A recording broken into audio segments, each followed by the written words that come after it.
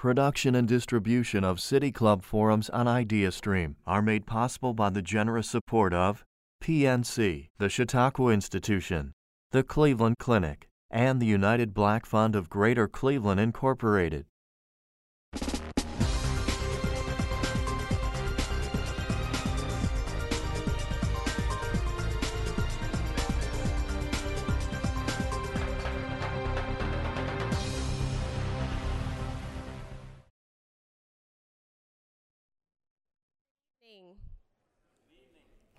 Thank you, Felton.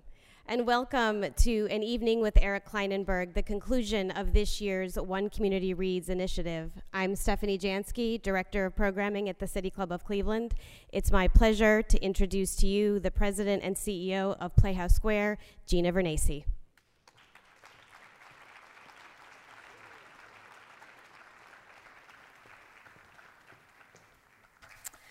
Well, hello. We're so happy that you're with us here this evening. On behalf of Playhouse Square, our Board of Trustees, all of my colleagues, we welcome you to the Mimi, Ohio Theater. This evening is the culminating event of this year's Cuyahoga County Common Book Initiative, known in our great community as One Community Reads.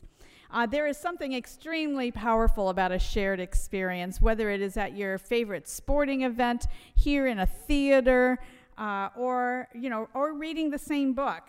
And we at Playhouse Square are very proud to be a part of the One Community Reads initiative and proud to welcome to our stage this evening the author Eric Klinenberg, the author of The Palaces of the People, How Social Infrastructure Can Help Fight Inequality, Polarization, and the Decline of Civic Life. I read it over the weekend, and it is so beautifully written. I can't wait to hear from him.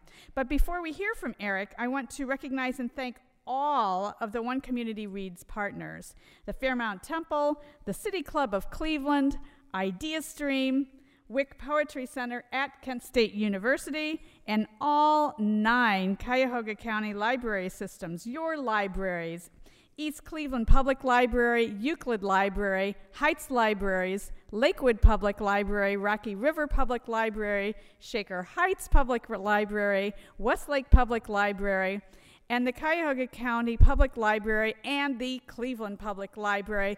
All together, you have organized and presented over 100 events, which is just remarkable, that are connected to this community-wide read.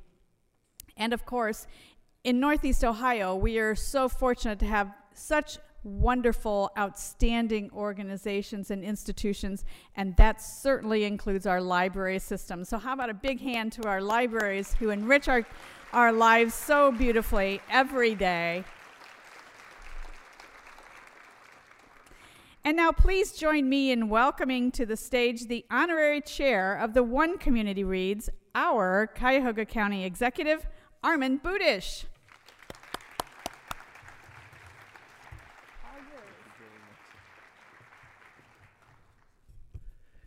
Hello, everybody. Well, I couldn't shake her hand because that's part of the new rules today. No more shaking hands, but I did do a little of the leg kick. So it's great that all of you are here. I want to welcome you to the 2021 Community Reads Countywide book discussion. I'm proud. My wife participates in a book club. I think she has about 8 other women. I get to serve as the honorary chair of the Northeast Ohio largest book club with about, several thousand members. So I'm very proud to be able to tell her my book club's bigger than hers. And I'm thrilled to join you in this conversation about the importance of physical spaces and social infrastructures in Cuyahoga County. Last year, the inaugural One Community Reads book discussion demonstrated the power of conversation in our region, evicted united elected officials and community leaders and change agents from all over the county, and it sparked a dialogue in dozens and dozens of libraries about the impact of an eviction and the meaning of affordable housing for everyone.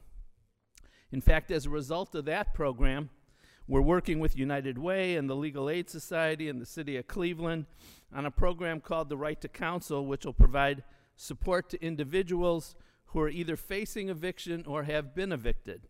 Reading across the community does have significant impacts. This year's title, Palaces for the People, How Social Infrastructure Can Help Fight Inequality, Polarization, and the Decline of Civic Life, by Eric Klinenberg. That continues the conversation we began in 2018. The reading challenges participants to look at the social side of our physical spaces, to see whether these physical spaces encourage personal connections. When Mr. Klinenberg talks about physical spaces, he's generally referring to our parks, our museums, churches, libraries, just as examples. We're living at a time when we're extremely divided as a people, and at a time when civil discourse is often lacking. We're living at a time when isolation is common, a time when we can be alone while in a group of people playing on our cell phones. Mr. Klinenberg posits that social infrastructure, public places like parks and schools and gyms and coffee shops and libraries, can build our social fabric by bringing people together. Libraries are a great example of how social infrastructure can bring people together. In Cuyahoga County and in Cleveland, we have great libraries that do so much more than just distribute books. Whether it's helping people with their public benefits, or educating people for their GEDs, or providing opportunities for innovation. And we're just starting a new project with the libraries, which will create family spaces for youngsters and their parents. Our libraries are bringing people together, and that serves the social network. For the past 10 weeks, Palaces for the People evoke dialogue at programs and events at our libraries throughout Cuyahoga County, and more importantly, here tonight at Playhouse Square. Last month, community members in Lakewood participated in a panel at the library about how a sense of belonging can strengthen their neighborhoods. At the same time, residents in Warrensville Heights recognized the rich tradition of poetry and the spoken word at its celebrated shared social infrastructure. Moreover, this year, our 9 library systems will support the vital conversations about the upcoming 2020 U.S. Census and how a complete count will affect funding for our parks, schools, and so much more. And I have to just take a minute to, not a minute, just 10 seconds, to talk about how important the census is. It's critically important. The county has worked closely with so many community partners, including the libraries, to make sure everyone in our county gets counted so that we get the resources in Cuyahoga County that we're entitled to, that we don't get if people aren't counted.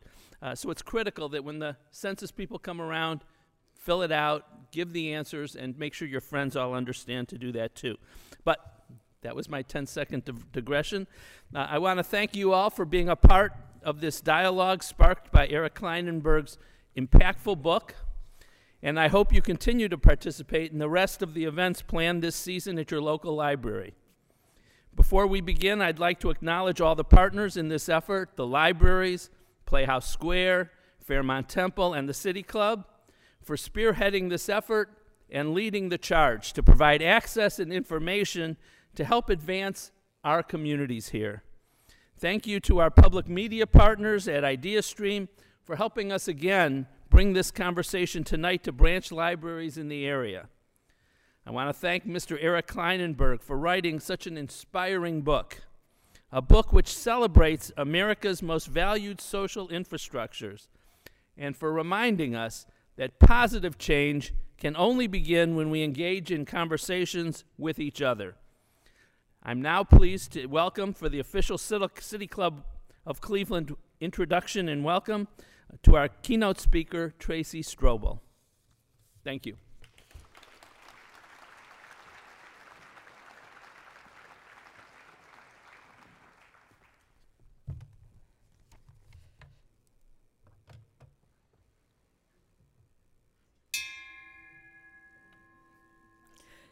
Good evening.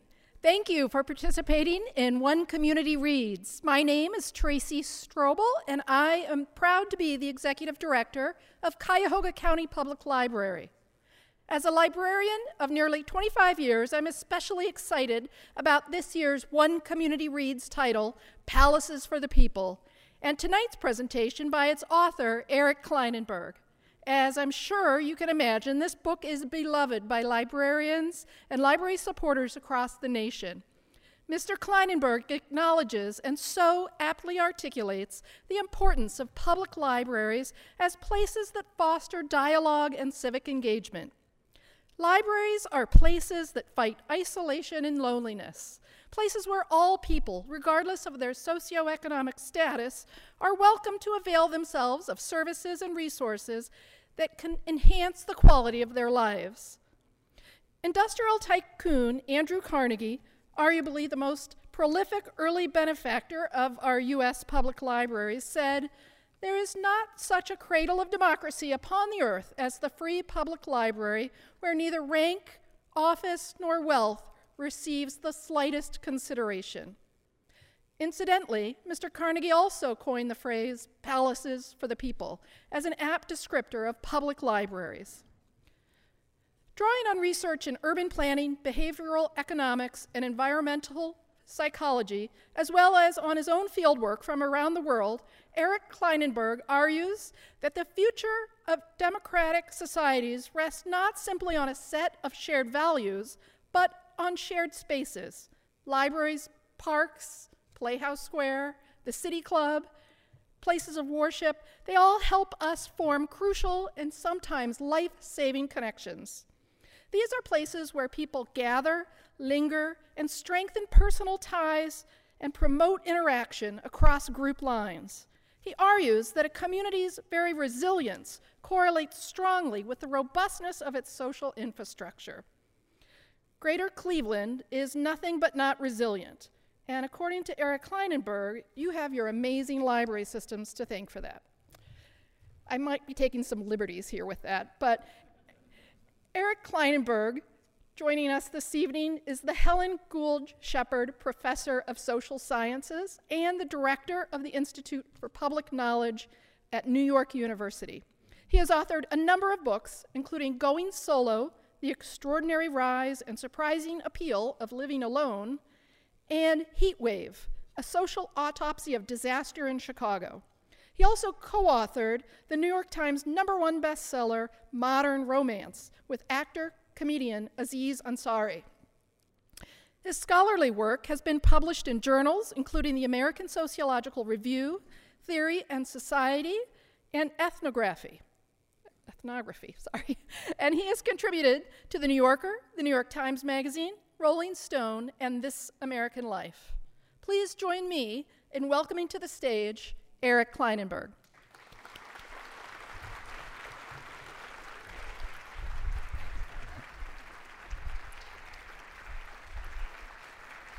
Hi there. Thank you very much. You can hear me okay? I'm so impressed that there's live human beings here tonight. I've got to say, first of all, what an enormous honor and privilege it has been to have this book read by so many people in this community. It is really a dream of an author to get this kind of attention and respect and thoughtfulness in the response to a piece of work. And it means a great deal to me personally. You might not be aware of this, but this was not the best day to travel by plane. And there was a big part of me that said I should not get on an airplane today. And there was another big part of me that said, if you miss this night, you're going to regret it for the rest of your life. So here I am, and thank you for being here.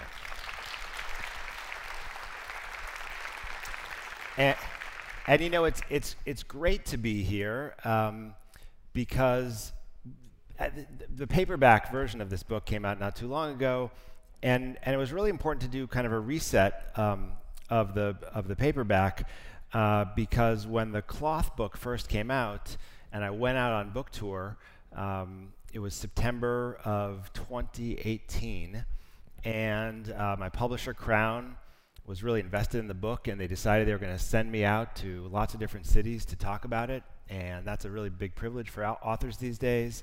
And just as I launched the project, you might not remember this, but a few years ago there was this guy named Brett Kavanaugh who got nominated for the Supreme Court. Any of you follow that story? There were some hearings, and they decided to hold the hearings right when my book tour started. And it was very hard to actually get on all the TV shows and radio stations that had scheduled me because everybody was just talking about the Kavanaugh hearings, which was really important. No doubt about its significance, but it definitely put my book in the shadow. And so we came up with this plan that we would publish the paperback at a time when the country could really focus on this issue. And we thought probably this time of year we would all be ready to come together in great rooms and talk about how important it is for us to gather together intimately and in person in spaces like this. And so here we are. And where I want to go tonight is that I'm going to recognize, having just gotten off the plane from New York City, that we're in a moment that's a kind of crisis. And there's a lot of things going on that are going to make it stressful to be here. And we are going to be encouraged to distance ourselves socially from one another and to hunker down and to quarantine and to isolate, and things are going to change, and it's going to be a wild few weeks or months. We don't know how long this is going to last. And I think we need to be respectful of what the public health scientists tell us we need to do to protect each other. And let's do that.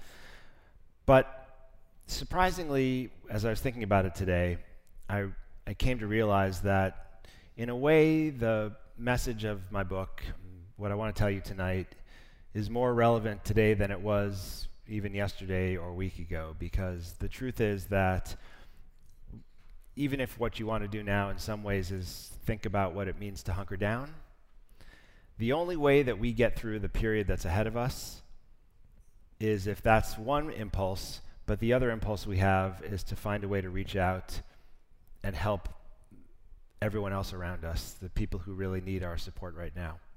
Because there are a lot of people for whom us turning our backs away and taking care of ourselves and neglecting that common good that has been such a big part of this country, and I know this community for such a long time, if we do that, we're going to let a lot of people suffer, and a lot of people go unattended to. And there are a lot of people living with us who are invisible most of the time, and who are socially isolated and who are vulnerable. And really, the measure of a society is how we take care of people like that in a moment like this. And we don't generate the impetus to come together and help one another if we don't have some sense of a collective to begin with. And we can't build some sense of who we are unless we come together. So, none of us know what's going to happen in the next few weeks, but there's one thing I know for sure, and that is that unless we have evenings like this where we sit down together and talk about who we are and what we value and why it matters that we build bridges to each other, we will fail to muster the kind of collective project we need to get through all the challenges that we have ahead of us. And one of the goals I have for the next 45 minutes is to persuade you that that's right. Okay? So I know we're part of the way there because you're all in this room, and thank you for being here. The book I wrote is called Palaces for the People, and as you just heard, that's a phrase that comes from Andrew Carnegie. And since it's Cleveland, not Pittsburgh, I can tell you that Carnegie had kind of a mixed record when it comes to human decency. He was one of the great philanthropists of his time for sure, and he gave funds to build more than 1,700 libraries across the United States and more than 2,500 around the world, which is extraordinary. But he didn't do perfect work in every dimension of his life, was a controversial employer, was vehemently against the income tax. And many people have argued that, had the United States had a fair tax at the time that Carnegie and some of the other big barons of that day, were doing their work, we might not have needed great philanthropy because we could have taken care of each other with collective goods. But the truth is that library systems, like many other public goods in the United States, have always been part of public-private partnerships, and Carnegie played a key role in this story. And the reason I call the book Palaces for the People is because Carnegie used to say that he truly wanted the library to work like a palace for everyone. And many of the classic Carnegie buildings, the libraries, have this incredible architectural style. They have a few steps that take you out of the mundane, everyday world. Remember, he was helping to support libraries at a time when there were a lot of immigrants, poor people living in American cities. He was an immigrant himself, and the library was an important institution for him when he was a young man. The idea he had was that you would walk up these steps out of the profane world and come into this sacred space where you would have big high ceilings and large windows, and there was a lot of light, and the library was open to you, and it would dignify you, it would recognize the best part of you, it would give you a chance to make something more of yourself, and it would be a special institution where you felt the generosity of society land on your shoulders. And that was an experience that a lot of Americans and a lot of poor Americans didn't have at the time that he was making those gifts. And that's a very important idea. And there are a lot of people who grow up appreciating the local library, the branch library, public goods, and they recognize how their own fate is tied to the way that their community has given to those things. I grew up in Chicago in the 1970s and 80s.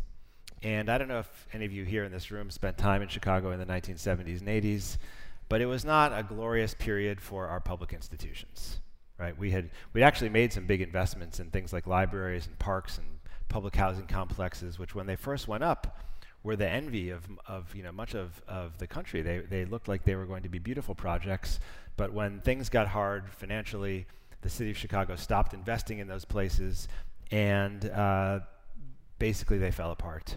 And so I did not spend a lot of time in libraries as a kid.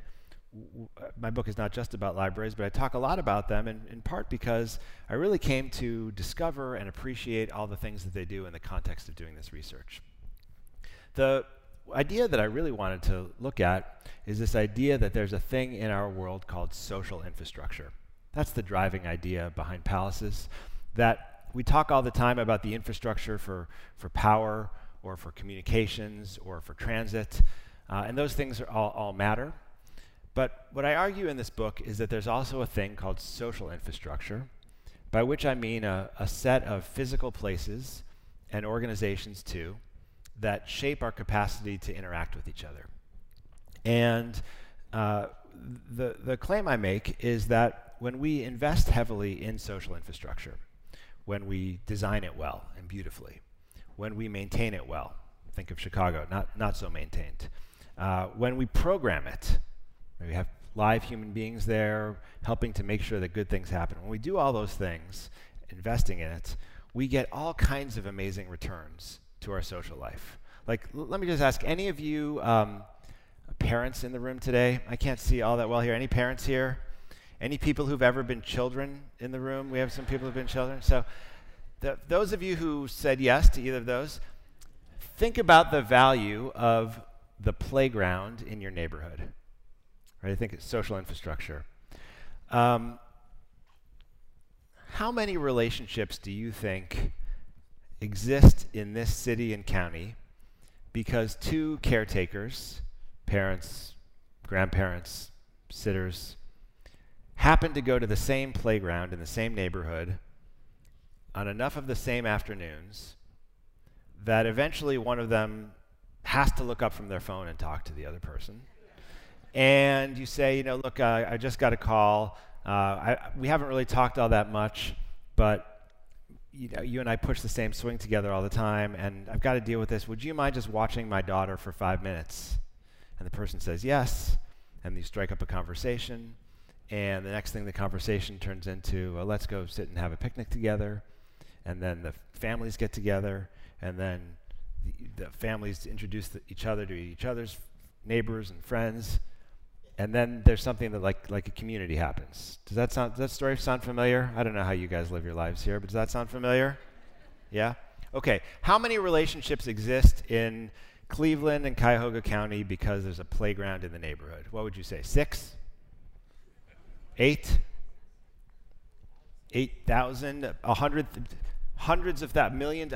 Think over time you might not know this, but there's not really a part of the Old Testament where God says, on the 7th day, thou shalt be playgrounds. They're a thing that we created as a kind of social infrastructure, right? And as a consequence of that decision and the investment we made in building them up, there are all kinds of relationships that exist that wouldn't otherwise exist, and they're special things. But also, if you build a playground and it's 1964, and in 1972 you decide there's no more budget for the playground in this city anymore, and so you don't update the equipment, and when people come in and start to drink at night and throw their bottles and they fall down, you let the bottles and the broken glass stay there, and you don't do anything to make them work well, then the playgrounds don't do that much either, right? And so it's not just building social infrastructure, it's maintaining it too. And the theory of the book is that this is something that we have really failed to do well. And when you look around the country, the world, even if you compare neighborhoods and towns inside of this county, compare different neighborhoods, and look to see what different kinds of social infrastructure are available, you will find vast disparities. And the places that have excellent social infrastructure get all kinds of returns for that in terms of health and public safety and education and social connection and resilience. And the places that don't have social infrastructure like that suffer all kinds of higher risk. Now, that's an argument that I came by very honestly. I started my career doing a project about my home city, Chicago. It was 1995, the summer of 1995. I was just about to head to graduate school in California. I was out of the country, and I read in the newspaper that my hometown had just suffered a heat wave, and more than 700 people died, even though the heat wave lasted just a couple days. Can you remember that? Did that register in Cleveland? You probably got the tail end of that heat. It was a huge event. It didn't make a lot of sense to me, and I was trying to figure out how more than 700 people could die from something as innocuous as the heat in 1995. And it turns out that it wasn't just an ordinary heat wave. It actually got up to about 106 degrees, and it felt like 126. And the power went out for a little while, and there were a lot of outages with the infrastructure in the city, but it turned out if you looked at a map of who died and where they died, it wasn't the kind of usual suspects of infrastructure that determined those patterns. It wasn't like the mortality was completely related to which neighborhoods lost power. There's something else going on. So I decided what I wanted to do is the study where I draw a map to see which people and which places were most vulnerable to the heat wave, and then look really closely to see what patterns emerged. And when I did it the first time, it looked like it was about to be the most boring and predictable finding in the history of social science. What I found, which is politically very important, was that the neighborhoods that were, on average, the most vulnerable in the heat wave were the poor, segregated African-American neighborhoods on the south side and the west side. And those are the places that are vulnerable all the time to exogenous shocks. And I say it's politically important because when you find something like that, you should ask, well, given that that's pretty predictable, why didn't people do anything or do more to protect what we all knew was going to be a high-risk area? But scientifically, it's not very interesting, right? Like, there's no Nobel Prize for the person who tells you that the most vulnerable people in places are going to suffer the most in a disaster. You know what I mean? Does that make sense? Scientifically, that was not You're not going to see me in September this year with a Nobel Prize for that finding. Sad as my mother's going to be about that, because she feels like I'm overdue. By the way, she's going to be very excited when she finds the cookies you guys made with the cover of my book on it. That's probably going to give me like 5 more years to get a Nobel Prize. So I think it's a lot of credit for that. Thank you very much. But then I did this thing which no one had really done before that turned out to be much more interesting. I decided to kind of zoom in a little bit more and look at the neighborhoods, not just the neighborhoods that had the highest level of vulnerability, but also the neighborhoods in Chicago that had the lowest level of vulnerability in the heat wave, the places that had the highest survival rates. And I noticed something that no one had really paused to consider, which is that while it was true that the segregated poor neighborhoods on the south and west sides were on average the most dangerous places to be in the disaster, 3 of the 10 most safe neighborhoods in Chicago turned out also to be very poor and very segregated in those same areas. And in some cases, they were literally right across the street from one of the neighborhoods that had suffered an incredibly high death rate. And that was puzzling and fascinating, and I said, okay, I've got to pay attention to this. So I started going around to these different neighborhoods to compare what I saw. And I'll tell you, of the pattern by giving you an example of 2 different neighborhoods. There's 2 neighborhoods on the south side of Chicago. One, we're going to say this side of the room over here, we call Auburn Gresham. And then over here on the left side of the room, there's a neighborhood called Englewood. And these neighborhoods are literally across the street from each other. Same, weather system. On paper, demographically in 1995, they looked very similar to each other. Similar population profile. And I first went over to Englewood, and you go to Englewood, and what you see is, first of all, the place is wildly depopulated. It's a neighborhood that had more than 100,000 people at its peak. In 1995, it's got fewer than 50,000 people living there. And it's not just that the people are absent, there's also this kind of social ecology that's got a lot of empty lots and abandoned buildings. You got any places like this in Cleveland, by the way? Right? Because Chicago's not alone in this. We all went through the same thing, which is that we built up economies based around these big factories, and the factories shut down, and a lot of people left. And in Englewood, you see the remains of that. I mean, it's houses that are half knocked down, empty lots that aren't just empty, they're full of debris and high weeds, and they are very hard to manage and control. Not a lot of commercial activity. Englewood lost its grocery store for decades. Not even a lot of diners, coffee shops, local community organizations. And what happens if you live in Englewood, especially if you're older and more frail, is your survival strategy is you stay indoors a lot. The street life is a little less accommodating, and so you kind of hunker down at home. And that works a lot of the time, but it doesn't work very well when there's a massive heat wave, and it feels like it's 126 degrees outside. And the thing is, if you live in a neighborhood where people don't usually go outside and hang out on the stoop and go to a local diner or grocery store and talk to each other on a regular basis, you don't notice when one of your neighbors doesn't show up outside, because he rarely, you don't see each other, you don't know. And so Englewood proved to be one of the most dangerous places you could be in all of Chicago that week. Meanwhile, I'm sorry to everybody who sat on this side of the room tonight. It's not about you. Meanwhile, on this side of the room, over in Auburn Gresham, across the street, poor, segregated, got a lot of issues, but they never went through the depopulation wave that happened in Englewood. They didn't have the wave of arson. You don't find empty lots here. You don't find abandoned buildings. There is a much denser commercial infrastructure that draws people out on sidewalks. It's a multi-generational public life that's there. There's a strong set of nonprofit organizations in the neighborhood. There's this kind of robust social infrastructure. And as a consequence, the day-to-day routines of people who live over here on this side of the room are really different. People get to, they sit on the stoop a little bit more. They see each other. And here, when somebody who's older and a little bit frail doesn't go out, somebody notices, and you knock on the door. And that's the thing about a heat death, right? It's so easy to prevent. If you knock on the door and get someone the cooling they need, you take care of the whole problem. And here there's a social infrastructure that supports this kind of casual solidarity, right? That's the difference between the two neighborhoods. It's not race, it's not culture, it's not social class.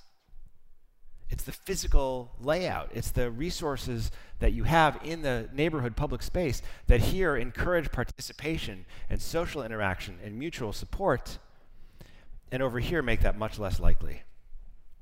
And here's how I really know this.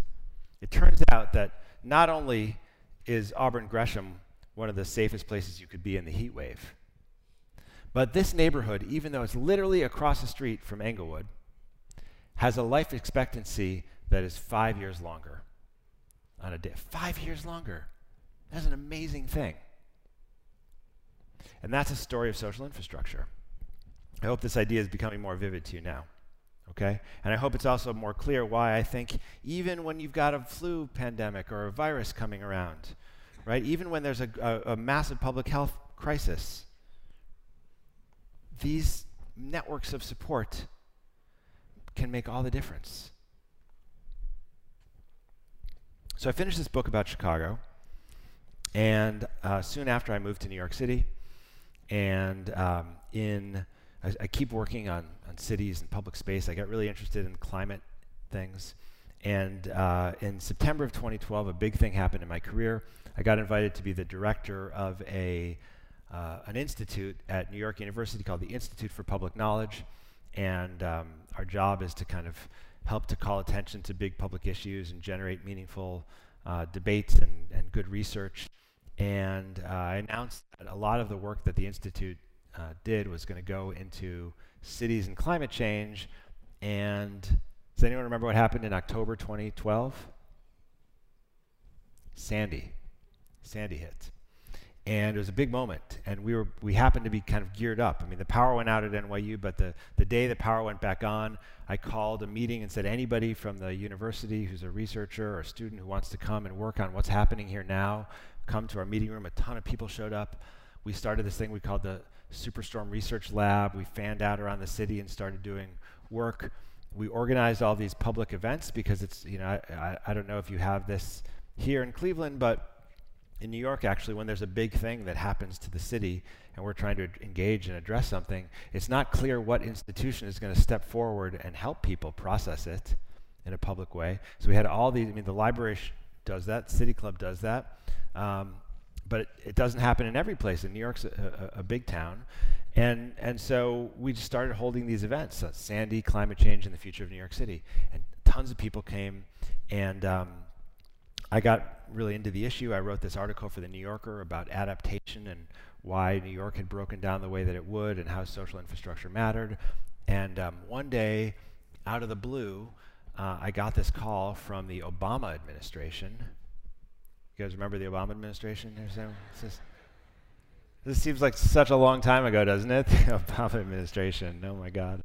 I got this call and they said, hey, we've been following your work. And we're really interested in this social infrastructure idea, and we're thinking about how to rebuild the region that was affected by Sandy. We've actually started this design competition we're calling Rebuild by Design, and we are inviting all these international teams of engineers and architects and landscape architects and city planners to come together and propose ideas for how to rebuild the city and the region. And they asked if I would be the research director of the project, which is an amazing honor. And they asked if the institute I run could host it. And I said yes. And we started working. And it turned out that was an amazing thing that we did that because right after Sandy happened, and people in New York City who felt like things like hurricanes, but were problems for people in other parts of the world, but not for us. We're having a hard time kind of coming to terms with it, and there were all these, leading political officials and engineers whose proposal, like what they were saying New York City needed to do to survive a climate change world. Tell me if this phrase sounds familiar to you. They were saying New York City needs to build a There's not much energy tonight. It's very clear which part of Ohio I'm in here. So I'll just leave it at that, Ohio. In that case, please do fill out the census form and register to vote. Right, I mean, it's always fun for me to come to Ohio because, like, oh my God, if I lived here, I could actually have a vote. You know, my opinion would matter. You're very lucky people. So yeah, there's people wanted to build a wall. There were all these proposals to build these giant seawalls around New York City, and they were real, and there was a lot of support behind them. And it's not a crazy idea because there are places on Earth that could not exist without giant seawalls. You know that, right? Like, has anyone here ever been to New Orleans or all of the Netherlands, for instance? You know, like the sea where we got seawalls and levees. They have to exist in some places, but it turns out, building a seawall in New York City is a very tricky matter. There's a lot of places where the water could come in, some exposed to the ocean, some exposed to, mouths of rivers. If you wanted to build giant walls to protect New York City, they'd have to be really, really high, and you'd have to deal with the fact that the seas are rising, and so eventually they get so high they block your views. And if you have them so that they have to be closed for a decent amount of time, you could really disrupt the whole ecosystem that flows in and out. You've heard of this thing called the Hudson River here. You know about that? And so there's a lot of life on the Hudson River, and you could screw that up with the seawalls. But also, this is going to surprise you, but it turns out that don't tell everybody this, but if you look across from the west side of New York City at Manhattan, there's an entire state called New Jersey there. Did you know? And if you build a huge seawall to protect the city from the storm surge and the sediment and all the things that come smashing in a giant hurricane, do you know where all that stuff goes? Right? Okay, I know what you're thinking. I see some people are. You can always see somebody's like, oh, that wouldn't be a bad idea. Maybe that wouldn't be such a terrible idea, But before you go there, I just want to remind you of Bruce Springsteen, right? I was at the Hall of Fame today. I went to the Rock and Roll Hall of Fame. I mean, that whole part of the Rock and Roll Hall of Fame would have to be removed. The Sopranos was pretty good. You like The Sopranos? Basically what I'm saying is you don't want to get rid of New Jersey, right? So let's say we decide to get generous, and in New York, we reach out to our friends in New Jersey and we say, listen, we're going to throw you into the mix here, and we're going to build a giant wall, and it's going to circle New York City, and then we'll bring in New Jersey too. I grew up in Chicago. That seemed like a really good idea to me. And then someone told me that if you go south from New Jersey, you know this? That there's a whole other state called Delaware. And then below Delaware is Maryland. My geography gets a little sketchy at this point. It's not Washington, D.C. after that. It's Virginia, right? And then there's North Carolina. And the problem is you've got to figure out where you're going to stop building the wall, right? And it turns out there's no place that it really works. And I don't know what your views are because it is Ohio, but it is very hard to build a wall and solve our problems. It's very hard to build a wall because one of the things about the wall is that when you build a wall, what you basically do is you protect people on one side to some extent, and you tell everybody on the other side, we don't really care what happens to you. You're on your own. And usually there's a lot of inequality when it comes to building walls. The people who've got more wall themselves. They try to wall out someone else, protect themselves. And so one group that's already got something gets more, and the other group on the outside is cut off and made more vulnerable. And I don't know about you, but that's not really my view of how we collectively solve our problems. Also, when it comes to water, it turns out it doesn't work all that well. And if you don't believe me, just watch anything about Katrina. The walls sometimes break. The engineering systems break down.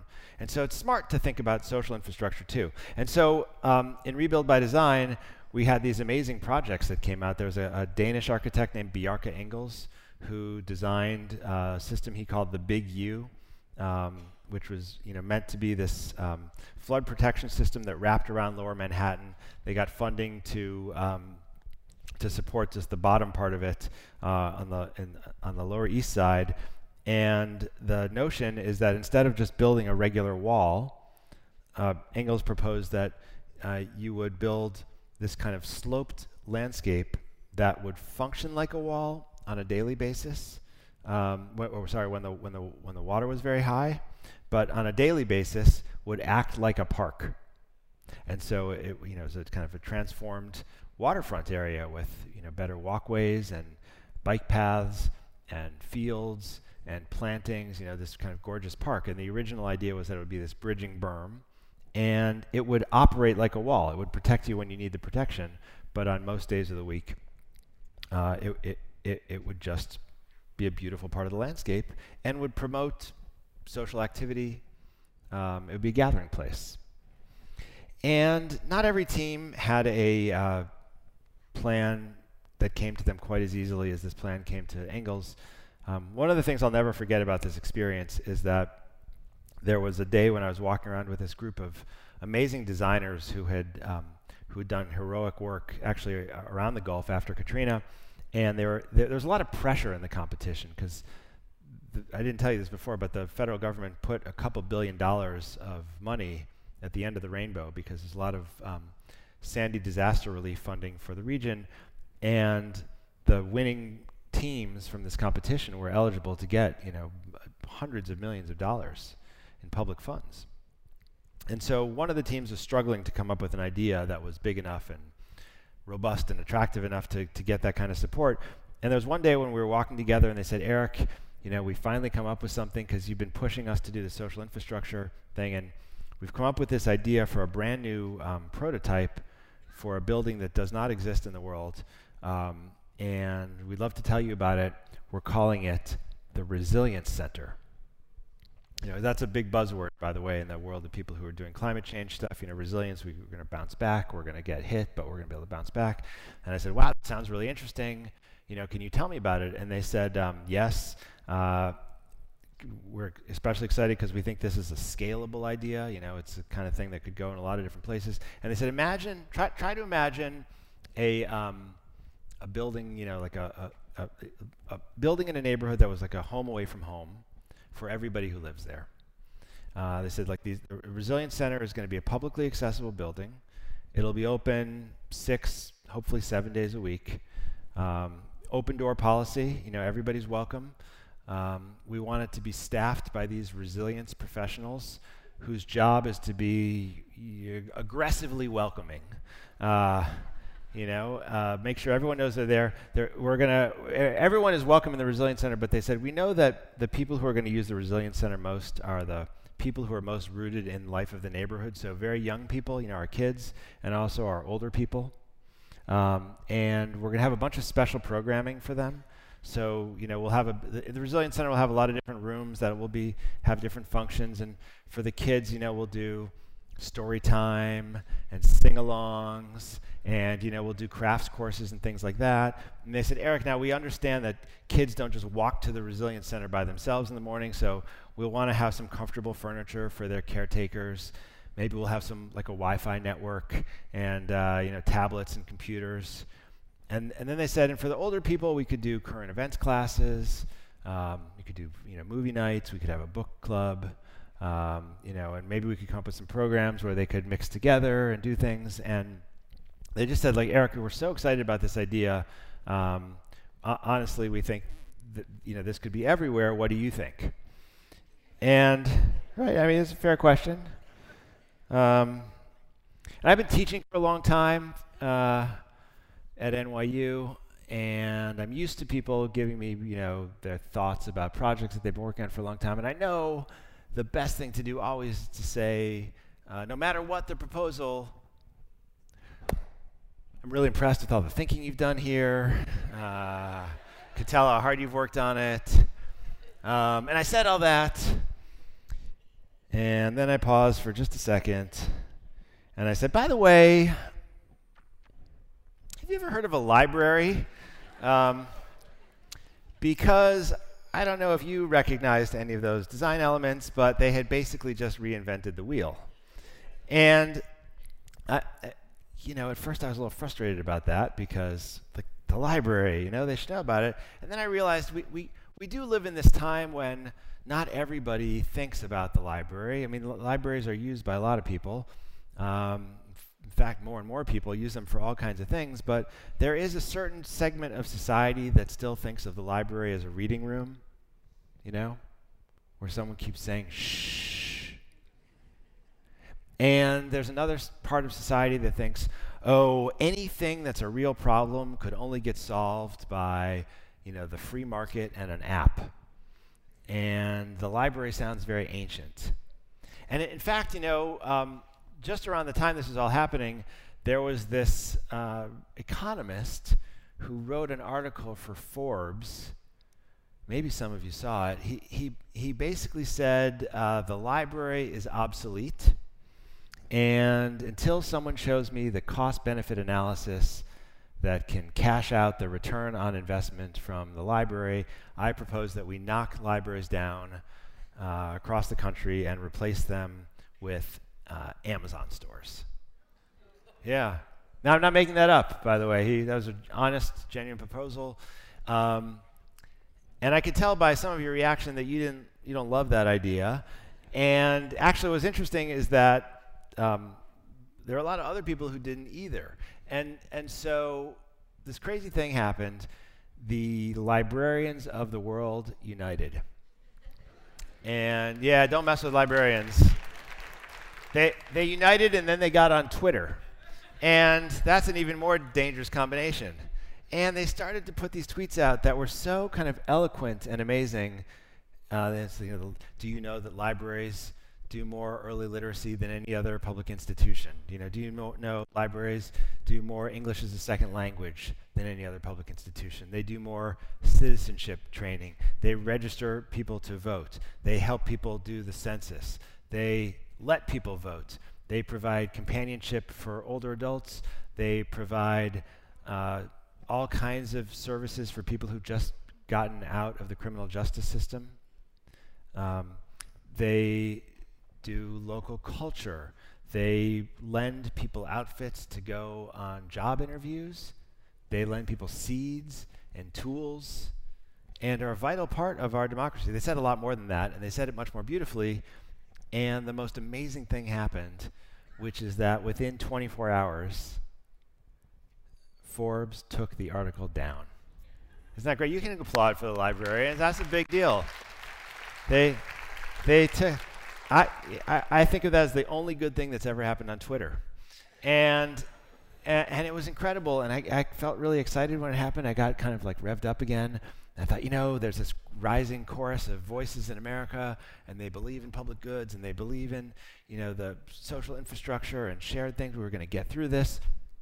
And then I had this kind of strange revelation, which I want to share with you, if it's okay. I'll do it. Let's do it as a thought experiment, because it's a little more interesting to do that way. I'll ask you to join me in this thought experiment. Imagine for a second that there's no such thing as a library. Okay, the library does not exist. It's never been invented. This evening's conversation is sponsored by Amazon. Okay? And I come on Amazon's dime, and I pitch to you the idea of the library, and you all get really excited about it, and we decide, this is such a good idea. At the end of the talk, instead of the book signing, which is really what I came here for, let's face it. No. Instead of the book signing, we are going to caravan to Columbus, and we are going to go to the governor's office, and we're going to make the following pitch to the governor, okay? Here's the pitch we're going to make. We're going to say, Mr. Governor, we've come up with this idea tonight for a thing called the library. And what we would like you to do is to build a great central library made of stone and marble with incredible decoration in all of our big cities.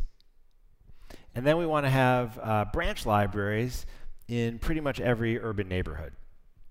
We'd also like to have libraries in every suburban municipality and even small town. Mr. Governor, you can feel free to go out and raise some money if you want some help building them, but really we want these things to be public institutions. So they will be the public's responsibility. We'll pay for them with taxpayer money.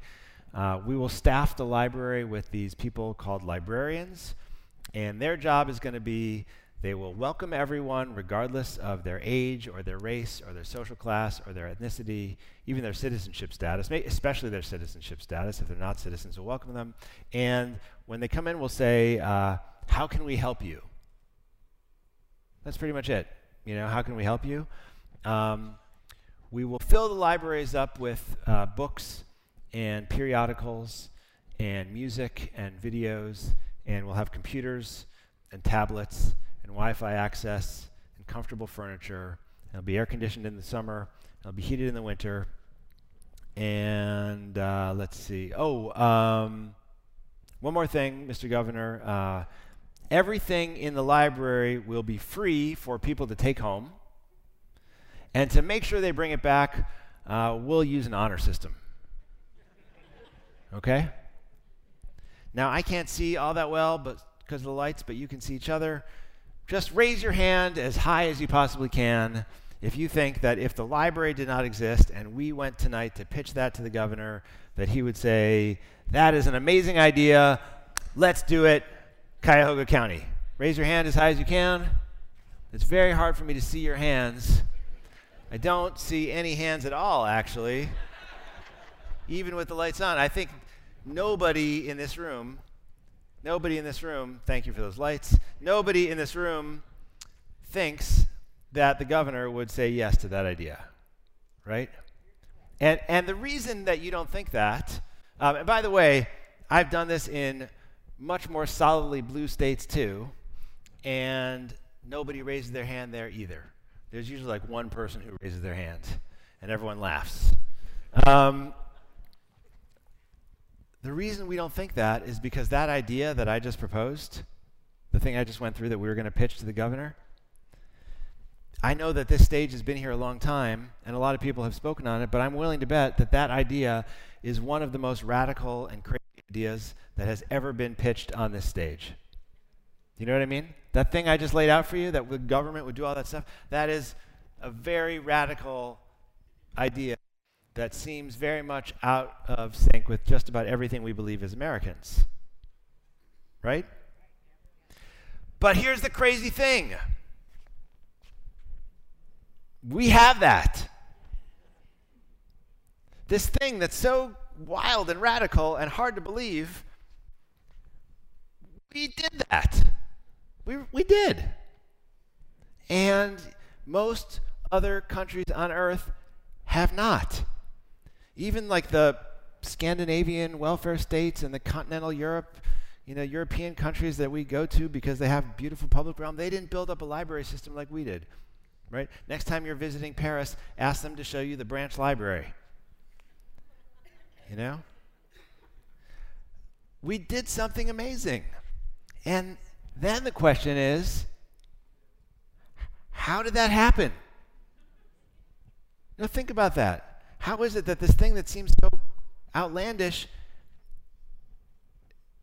actually exists? How do we do that? And that is a very long story. When you invite me back and read my book a second time, we will have that conversation. But the shorthand way of answering that question is the only reason that we have the library world that exists right now in this country, the library system that exists, is because once upon a time, the people who lived here before us came up with this idea that there should be a thing called the public good. And that it is better to live in a society where we make investments in shared public goods like libraries and parks and schools and athletic fields and universities. Even if it means having a little bit less of our own personal wealth, it's better to live in a society where we create places like that, where we can gather together, where we can see each other, where we can conceive of each other as a collective, and where we can give people an opportunity to make something better of themselves, where we can create genuine opportunities. That was not just rhetoric. That was a thing that we invested in and voted for and believed in, and that is how we built this country in the 20th century. That's what we did. That's how we really made America great. We invested in each other. Right? That's how we did it.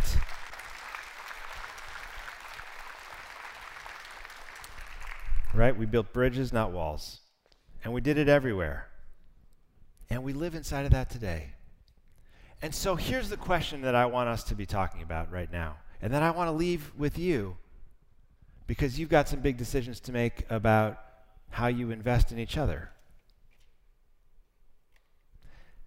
How many of you in the room tonight, and you don't have to raise your hand, how many of you in the room tonight believe that we are making a world that's better for the people who are coming after us?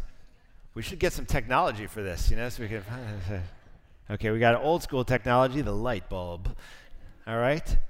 How many of you think that you in this community are giving to the rising generations who grew up here social infrastructure, public goods, a world that's going to be better for them than the world that you lived in and live in now? I mean, we're slightly higher than before, but we are not full of optimism. And then the question is why? Why is that the case? My view is this, that we are basically acting like, and you can keep the lights up for our conversation because we're heading there in just a minute. We are collectively acting like we are the prodigal children of some very wealthy and successful people who've given us this great gift, and we are basically squandering it. At best, we're spending it down without any regard to what it's going to be like for the people who come after us. And that's got to change, right? That's definitely got to change. There's no way we make something more of ourselves if we don't start to do that. And I think tonight, of all nights, we can kind of look into the future and we can see two different visions. And there's one vision which says the only way forward is to build a wall around ourselves, to build a wall around our little community. We're going to protect ourselves, and to hell with everybody else. And some of us might get through it that way. Some of us might be okay that way. But a lot of people are going to go down. And it's going to be very hard to make something more of ourselves. I think the other way to get through this is to say, at some point, it's probably not going to be soon now, we are going to have a new plan for rebuilding. We're going to say enough. We're going to see that our fate is tied to the fate of the people around us. The coronavirus is an incredible story of this, right? If people around us get really sick, we all become more vulnerable ourselves. You can't seal yourself off from the thing. At some point, we decide the only way forward is to invest in each other. We need an infrastructure plan, right? Is there anybody in this room? Is there anybody in this state? Is there anybody in this country who would say, the thing I love about life best here is the amazing infrastructure we have. Our infrastructure is great. Nobody says that. Nobody says that. We're going to have an infrastructure project, and the question is when, and then the question is, what kind of society are we going to make ourselves into? And the pitch I'm making to you tonight is when you get into that moment where you start to have a big conversation about how to rebuild Cuyahoga County, how to rebuild Ohio, how to rebuild this country, we recognize that we are who we are, not only because we have a power grid and a transit network, but also because we have a social infrastructure that allows us to spend evenings like this one together, even when some part of us says we should hunker down. The truth is we know that there's no way we get through it that way, that the only path forward is to spend afternoons, evenings, whatever it takes, together like this and come up with some other way to be. We've never needed that more urgently than now. Thank you very much.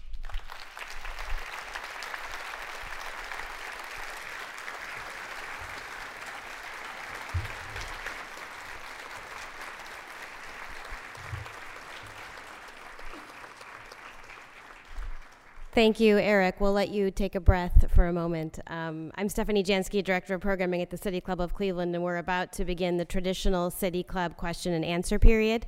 If you have a question, we ask that you make your way to one of the 2 microphone stands that are under the lights in the front of the auditorium.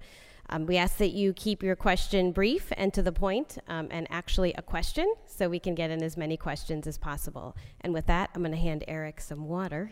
And we will take the first question, please. Hi. First of all, I'd like to say I love the book. And this is my 4th event of the series here. One of the chapters I've thought about a lot was the one with the child's school, where the parents informally were crowded into the stairwell, and then there was a daycare across the street. And you contrast, a coffee shop across the street, and it was very informal. And what I find is that a lot of our structure here in Cleveland, we have clubs and things like this, but I'm feeling like we're missing those places where you can just bump into each other and linger, and even the coffee shops, people are just on their computers, and I'm just wondering, is it different for each city, or what do you recommend, like how we start? Because we have a few neighborhoods, that have a lot of gathering places, like downtown, they did a nice public square, and Ohio City has probably 6 coffee shops, but where I live in Cleveland, we have grocery stores and gas stations, but how do we do that? How do we start? Thank you for that question. I get it totally. The contrast I made in the book is between this kind of informal gathering place that grew up around my children's school in Manhattan, where you spend a lot of time in the school, and then there's a big open sidewalk and these coffee shops that are around. And coffee shops, of course, are not public goods, but they are relatively accessible. They're not accessible to everyone, and there's a lot of people who can't spend $5 on a cup of coffee. And libraries and public institutions are great for that, but there's some communities where you don't even have a coffee shop. And you don't have a library, and so it's hard. So I guess my view is, first of all, this is precisely why a social infrastructure plan is important. I can't tell you how many times I've spoken to people who say that in the place where they live, there just aren't a sufficient number of gathering places where people can sit and linger and spend time with each other. And that's true for adults and families. It's true for young children also. I've been to neighborhoods, especially in poor communities, where people say, look, the issue here is that there's not a place for young people to go where they are safe and protected and can just hang out without being stigmatized and criminalized. And so they wind up in the streets, and bad things happen. So I think it's important for everyone who's active in local political conversations, where you debate how to use public investments, to think about whether you have things like publicly accessible recreation centers or public spaces where it's known that young people are going to hang out. Is there a skateboard park? Is there a basketball court? Is there a playground? Are there benches? Is there a play area that's multi-generational? And I would like to see American communities do a lot more to invest in those kinds of things. When it comes to coffee shops and that commercial infrastructure, I do think that matters for our social infrastructure more generally. It's a little harder to get that right as a public matter unless you have some kind of tax incentive to try to bring businesses to neighborhoods that don't have it. And there's some places that have been successful with that. But I am, because of the nature of this book, it seems to me like we have the most capacity to shape things at the public level, and I'd really like us to focus our attention there. So thank you very much. Yeah. Hello to you, Eric. Thank you for coming to Cleveland. And the question I have for you is that a portion of the book that really piqued my interest was the international infrastructures that you mentioned. And 3 specific examples you mentioned were geriatric parks that were in Spain, a 3-generational park or space in Finland, and hot pots or swimming pools in Iceland. Was there a certain international infrastructure that really piqued your interest, whether it was in the book or not, that you could elaborate on? Well, first of all, whoever gets to go to a place where people actually tell you their favorite parts of the book, and the book kind of say, "You guys actually read the book." I mean, hats off to you. What a treat it is. So thank you for that close reading. I mean, I picked those places because I think they're very special and they have something to teach us. So in Iceland, some of you might know, a lot of recreational culture and civic culture happens in these, public or very low price. They call them hot pots. They're like hot tubs and swimming areas, and many of them are quite beautiful. And people are kind of very intimate with one another in the space. They talk about, for example, a lot of them are naked, that's how they roll over there. So people, they engage each other, but it's not really the intimacy of the body. It's the fact that there are places where people feel comfortable having conversations about intimate things, and including social life and civic life and politics. And it's pretty extraordinary. And I note the contrast between the hot pots in Iceland and the public swimming pools in the United States, because this book does not make the argument, as I hope you know at this point, if you just build it, everything happens. Our history of public swimming pools is really clear on that, because we built public swimming pools in the United States and used them for a long time. They were same-sex for many years. They were same-sex and mixed race in most places. And then when we made them sex-integrated, we made them racially segregated. Fear and discrimination against black men in particular, and men of color. And then the courts came in and said, you can't segregate your public swimming pools anymore. And then the response all over the country was to close down the swimming pools. Rather have no swimming pools as public spaces than have racial mixing in the pools. And then we got the rise of the private swimming pool in the backyard and the country club, the kinds of exclusive places that just came up a minute ago. And so, it's not enough just to build the places. We also have to have an ethic of inclusion. And frankly, that is something I am concerned about as we start to build things moving forward. We need to make an investment in each other, but we have to do it inclusively. We have to do it inclusively. Imagine if the current president said, I want to build a new library in every city, and I'm going to put my name on the front of it, and we're going to call it, we're going to have it a branded public library with my name on it, and it's going to be a library just like regular library, only we're going to have no immigrants. If you've ever been convicted of a crime, you can't be there. If you've ever accepted any, public money for anything, you can't be there. Right? I mean, you can imagine, would that still be a library? I'd rather not have it. Okay. Thank you for your question. Yeah, I just want to make a note that... Wait, hold on one second. Yeah, there you go. That Cleveland Public Library should be thanked so much for they have beautiful public space now, because they rehabbed a Carnegie Library, which over 107 years old, and they listened to the community and saved that library. where other libraries don't always listen when the public say, we want to save a beautiful place. And I wanted to ask you, yeah, that was South Euclid Library. But anyways, I wanted to ask you what's going on with New York Public Library, because they had such a struggle with their reading room and the stacks there, and it would sound like a beautiful library, and they didn't listen to the community. And they changed that whole library. I wondered if you could say anything about that. Well, you know, the plan that really involved kind of getting rid of the books that was very controversial kind of got killed. And the big news now in the New York Library is that the Stavros Niarchos Foundation, which is based in Greece, made a $55 million gift, and they are redoing the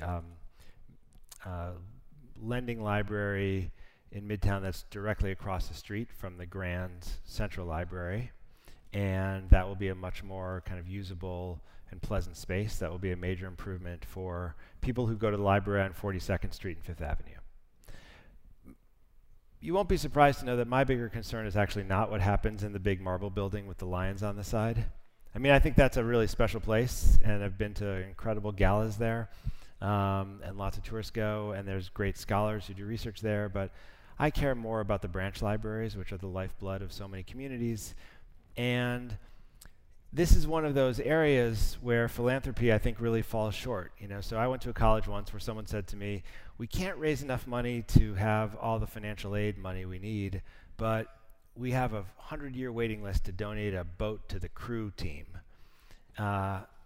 Because philanthropists often want to be involved with a very particular kind of place, and they want to put their name on a particular kind of thing.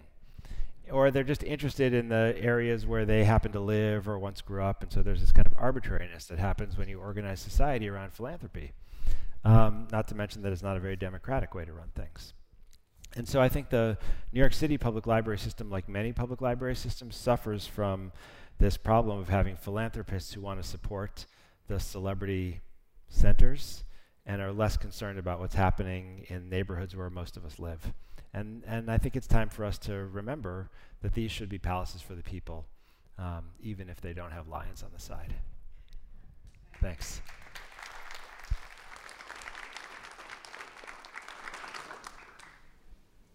Hi. So in 1995, I was a graduate student in Chicago. I had just written my qualifying exams and was waiting to defend them when I lost my mind along with most of the city for 7 days. And then I was working as a commercial electrician when Sandy hit Cleveland, and those two things, faster motion and slower motion, ended me up back in school to become an electrical engineer, which is why I actually haven't read your book. Although I have read Heatwave, because I read that before I went back to school to learn to be an electrical engineer, because we have all of our electrical infrastructure underwater when there's a problem. So those two... And I just want you to know there's a room full of people who will support you when you read it. You could definitely find conversations actually, here. I see half a dozen who are going to loan me the book since it's been out from the library for some time. But the thing I want to, and you may cover this, but I'm absolutely the choir. But in between graduate school and becoming a commercial electrician, I had a lot of time to think about what are the bad things that we've done to ourselves as a society? And I've had help on morning dog walks with my neighbors. We torture ourselves. What are the really bad things? So it turns out residential real estate segregation is possibly the really bad thing. Maybe with a little bit of, I identify as a consumer rather than a maker of things thrown in. So you've mentioned the problem of inclusion, but I want to make the point that it's even harder because we've done such a good job physically separating ourselves from the others, and that other could be rich, poor, that could be white, black, could be Latino, could be age, could be all of it. And I don't think we get to understanding what we've lost without making that geography disappear, essentially. No, I think it's a great point, and I agree with it. And look, separate and equal is not a thing. Yeah.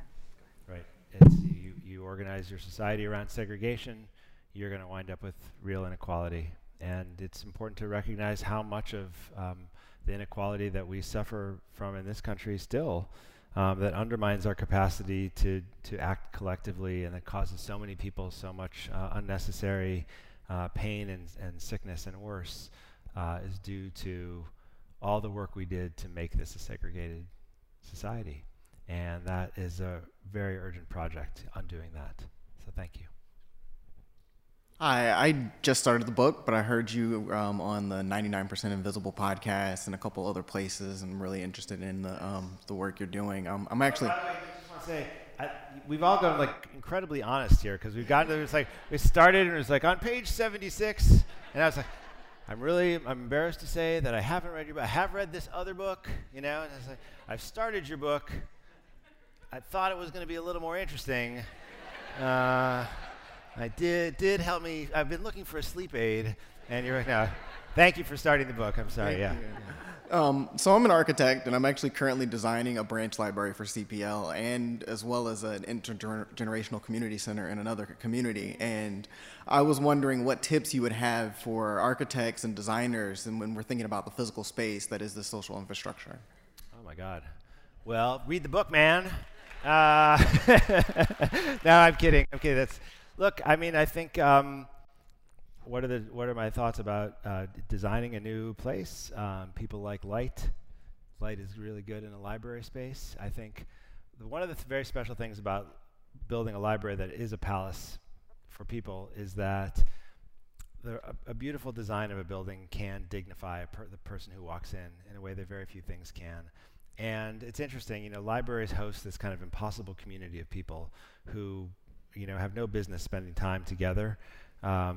Because libraries have become the place of last resort for everyone who slips through our safety net. And that's a beautiful thing about a library, but it also makes life inside a library fairly hard, because the libraries were not meant to absorb all of this, and librarians get overwhelmed by all the challenges. And one of the things that will always amaze me when I spend time in libraries during the writing for this book is how little conflict you actually see in a library on a given day. There's something about the building itself, especially when it's done well, that brings out the best in us, because we recognize that the library is dignifying us. We feel the generosity of the building. And so there's not a formula for how you do that, but it goes without saying that the library needs to be accessible, right, so everyone can get in there. I think there's some real issues about how you organize space in a library so that different kinds of users can feel safe and comfortable there. So, increasingly, libraries have really special and separated children's areas where children, their caretakers know that despite the fact that there's going to be some hard stuff that goes on in the library, the kids are going to feel okay there. And then I think it's also really important on the flip side to try to design spaces that will potentially integrate people who might not otherwise have conversations with each other. And that's something that you can do through physical design, but also certainly through programming, right? So all of that, and make sure there's enough bathrooms. A lot of enthusiasm for toilets here in Cleveland. Hi. Hello there. I am the Duchess of the Bronx. I'm a New Yorker. Come back. And need money. I know, and I've actually given a lot of. I'm lucky enough to give a lot of money to the City University of New York, where I taught for a while, and I'm also a social worker on odd days. But I wanted to ask you some questions. I have read most of your book. I have. It's the best night of my life, by the way. No, it's great. You totally turned around what started as a really awful day. When you were talking about safe spaces, that chapter, which is something I'm quite interested in, have you thought, or has anybody in this city thought, about some cooperative ventures, in financial ventures, like restaurants or any kind of small business that you could put in a park that's run by the neighborhood? So there are all kinds of local experiments to try to create tax subsidies and incentives for businesses, and there are some interesting partnerships. Like in the book, I write in the chapter about health, I write about actually this neighborhood, Englewood, for all of you guys on this side of the room, where a set of community organizations tried to revitalize the neighborhood that had all this abandoned space and all these empty lots by building out community gardens. And from the community gardens, they came up with this idea that, Englewood has always been a food desert, or it has been a food desert for 30 years. How could we use these community gardens to turn it into a food destination? And there's been this push, and they get not a ton of government support, but a little government support. They get more philanthropic and foundation support, and then a lot of community organizers who are using their time and energy to build a local food scene. And it's going to take some work to really build it up, but they're making a real effort. And the truth is, if you look around the country, you do find a lot of examples of projects like this, but not enough. But not enough. And to be honest, the city resources that we use for programs like this are pretty paltry. And so what a great idea it would be for entrepreneurial people who want to get involved in local politics. I understand you have a lot of local governments here, and what a great opportunity it would be, given how many local governments you have, to experiment and try to find ways to invest in each other. So thank you for that question. Oh, okay. Natural health is trying to do a lot of things to transform the neighborhood around it. Yeah. And I think there's all kinds of great things that, I've given them several ideas. Good. Because I have some influence there and a whole lot of good ideas. I just wanted to ask you one more thing about safe spaces.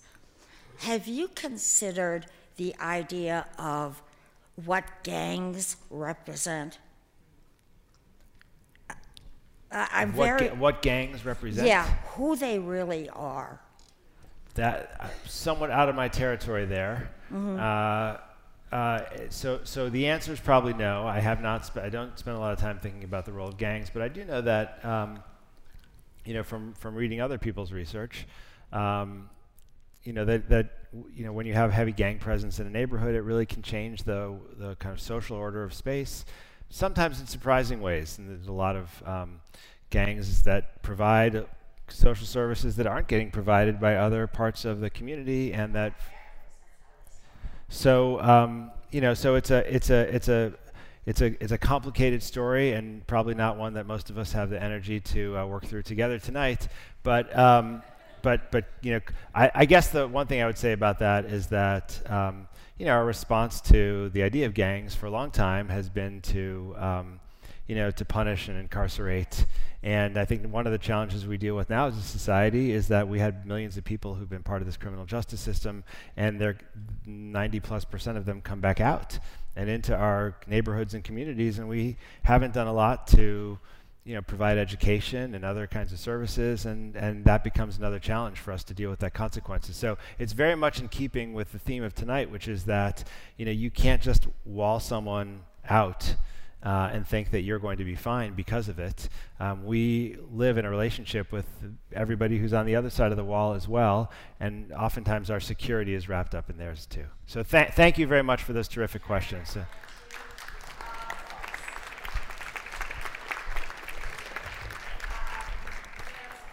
About what happened in the Bronx with two gangs. It's called The Ghetto Brothers. Okay. And, well, thank you. And it's really how two gangs made peace and changed the neighborhood. Okay. And then I will give you a copy of my book. Okay, thank you. Thank you very much. Which is about folks without homes. Okay, thank you. I might bring you back to the Bronx with me, so. Greetings, everybody. My name is Andrew Mangles. I'm the director at Westlake Porter Public Library. I've had the great privilege of seeing Eric speak now 3 times. And it's been amazing every time, and I have to say that I agree with you on most everything, but you have put me in the awkward position tonight of having to defend French libraries. So about 3 years ago, my daughter was doing a Rotary exchange program in France in a small town south of Paris called Châteauroux. And when we would, well, we're just, Everybody knows about Châteauroux. we're a little bit south there. And when they heard that a big shot library director, and I don't know where they got that idea, but a big shot library director from Ohio was coming to visit, they rolled out the red carpet and gave me a tour of their library from top to bottom, a private tour. I got to go into the basement and see these wonderful archives of this newspaper collection that was pre and post World War II. It was fascinating. But what struck me the most was that on their shelves, they had a copy of John Belushi's 1941 on VHS tape. So the French libraries I stand corrected. Yeah. Sorry about that. The French libraries are keeping it real. So just be careful. My bad. Tonight we enjoyed an evening with Eric Klinenberg, author of Palaces for the People, How Social Infrastructure Can Help Fight Inequality, Polarization, and Decline of Civic Life. This forum is part of Cuyahoga County's Common Book Initiative, One Community Reads. We want to thank all of our sponsors who made this evening possible, Playhouse Square, the City Club of Cleveland, and the Fairmont Temple. We appreciate your support. One Community Reads is a collaboration of your 9 public library systems and is supported by the City Club of Cleveland and Playhouse Square. Production and streaming were provided by ideastream. The sale of Mr. Klinenberg's Palaces for the People is provided by Max Bax Books on Coventry in Cleveland Heights, and that will bring us to the end of this evening's forum. Thank you, Mr. Klinenberg, and thank you, ladies and gentlemen. This forum is now adjourned, and our book signing will take place in the lobby. On behalf of all of the One Community Reads partners, have a wonderful evening. Thank you. For information on upcoming speakers or for podcasts of the City Club, go to cityclub.org.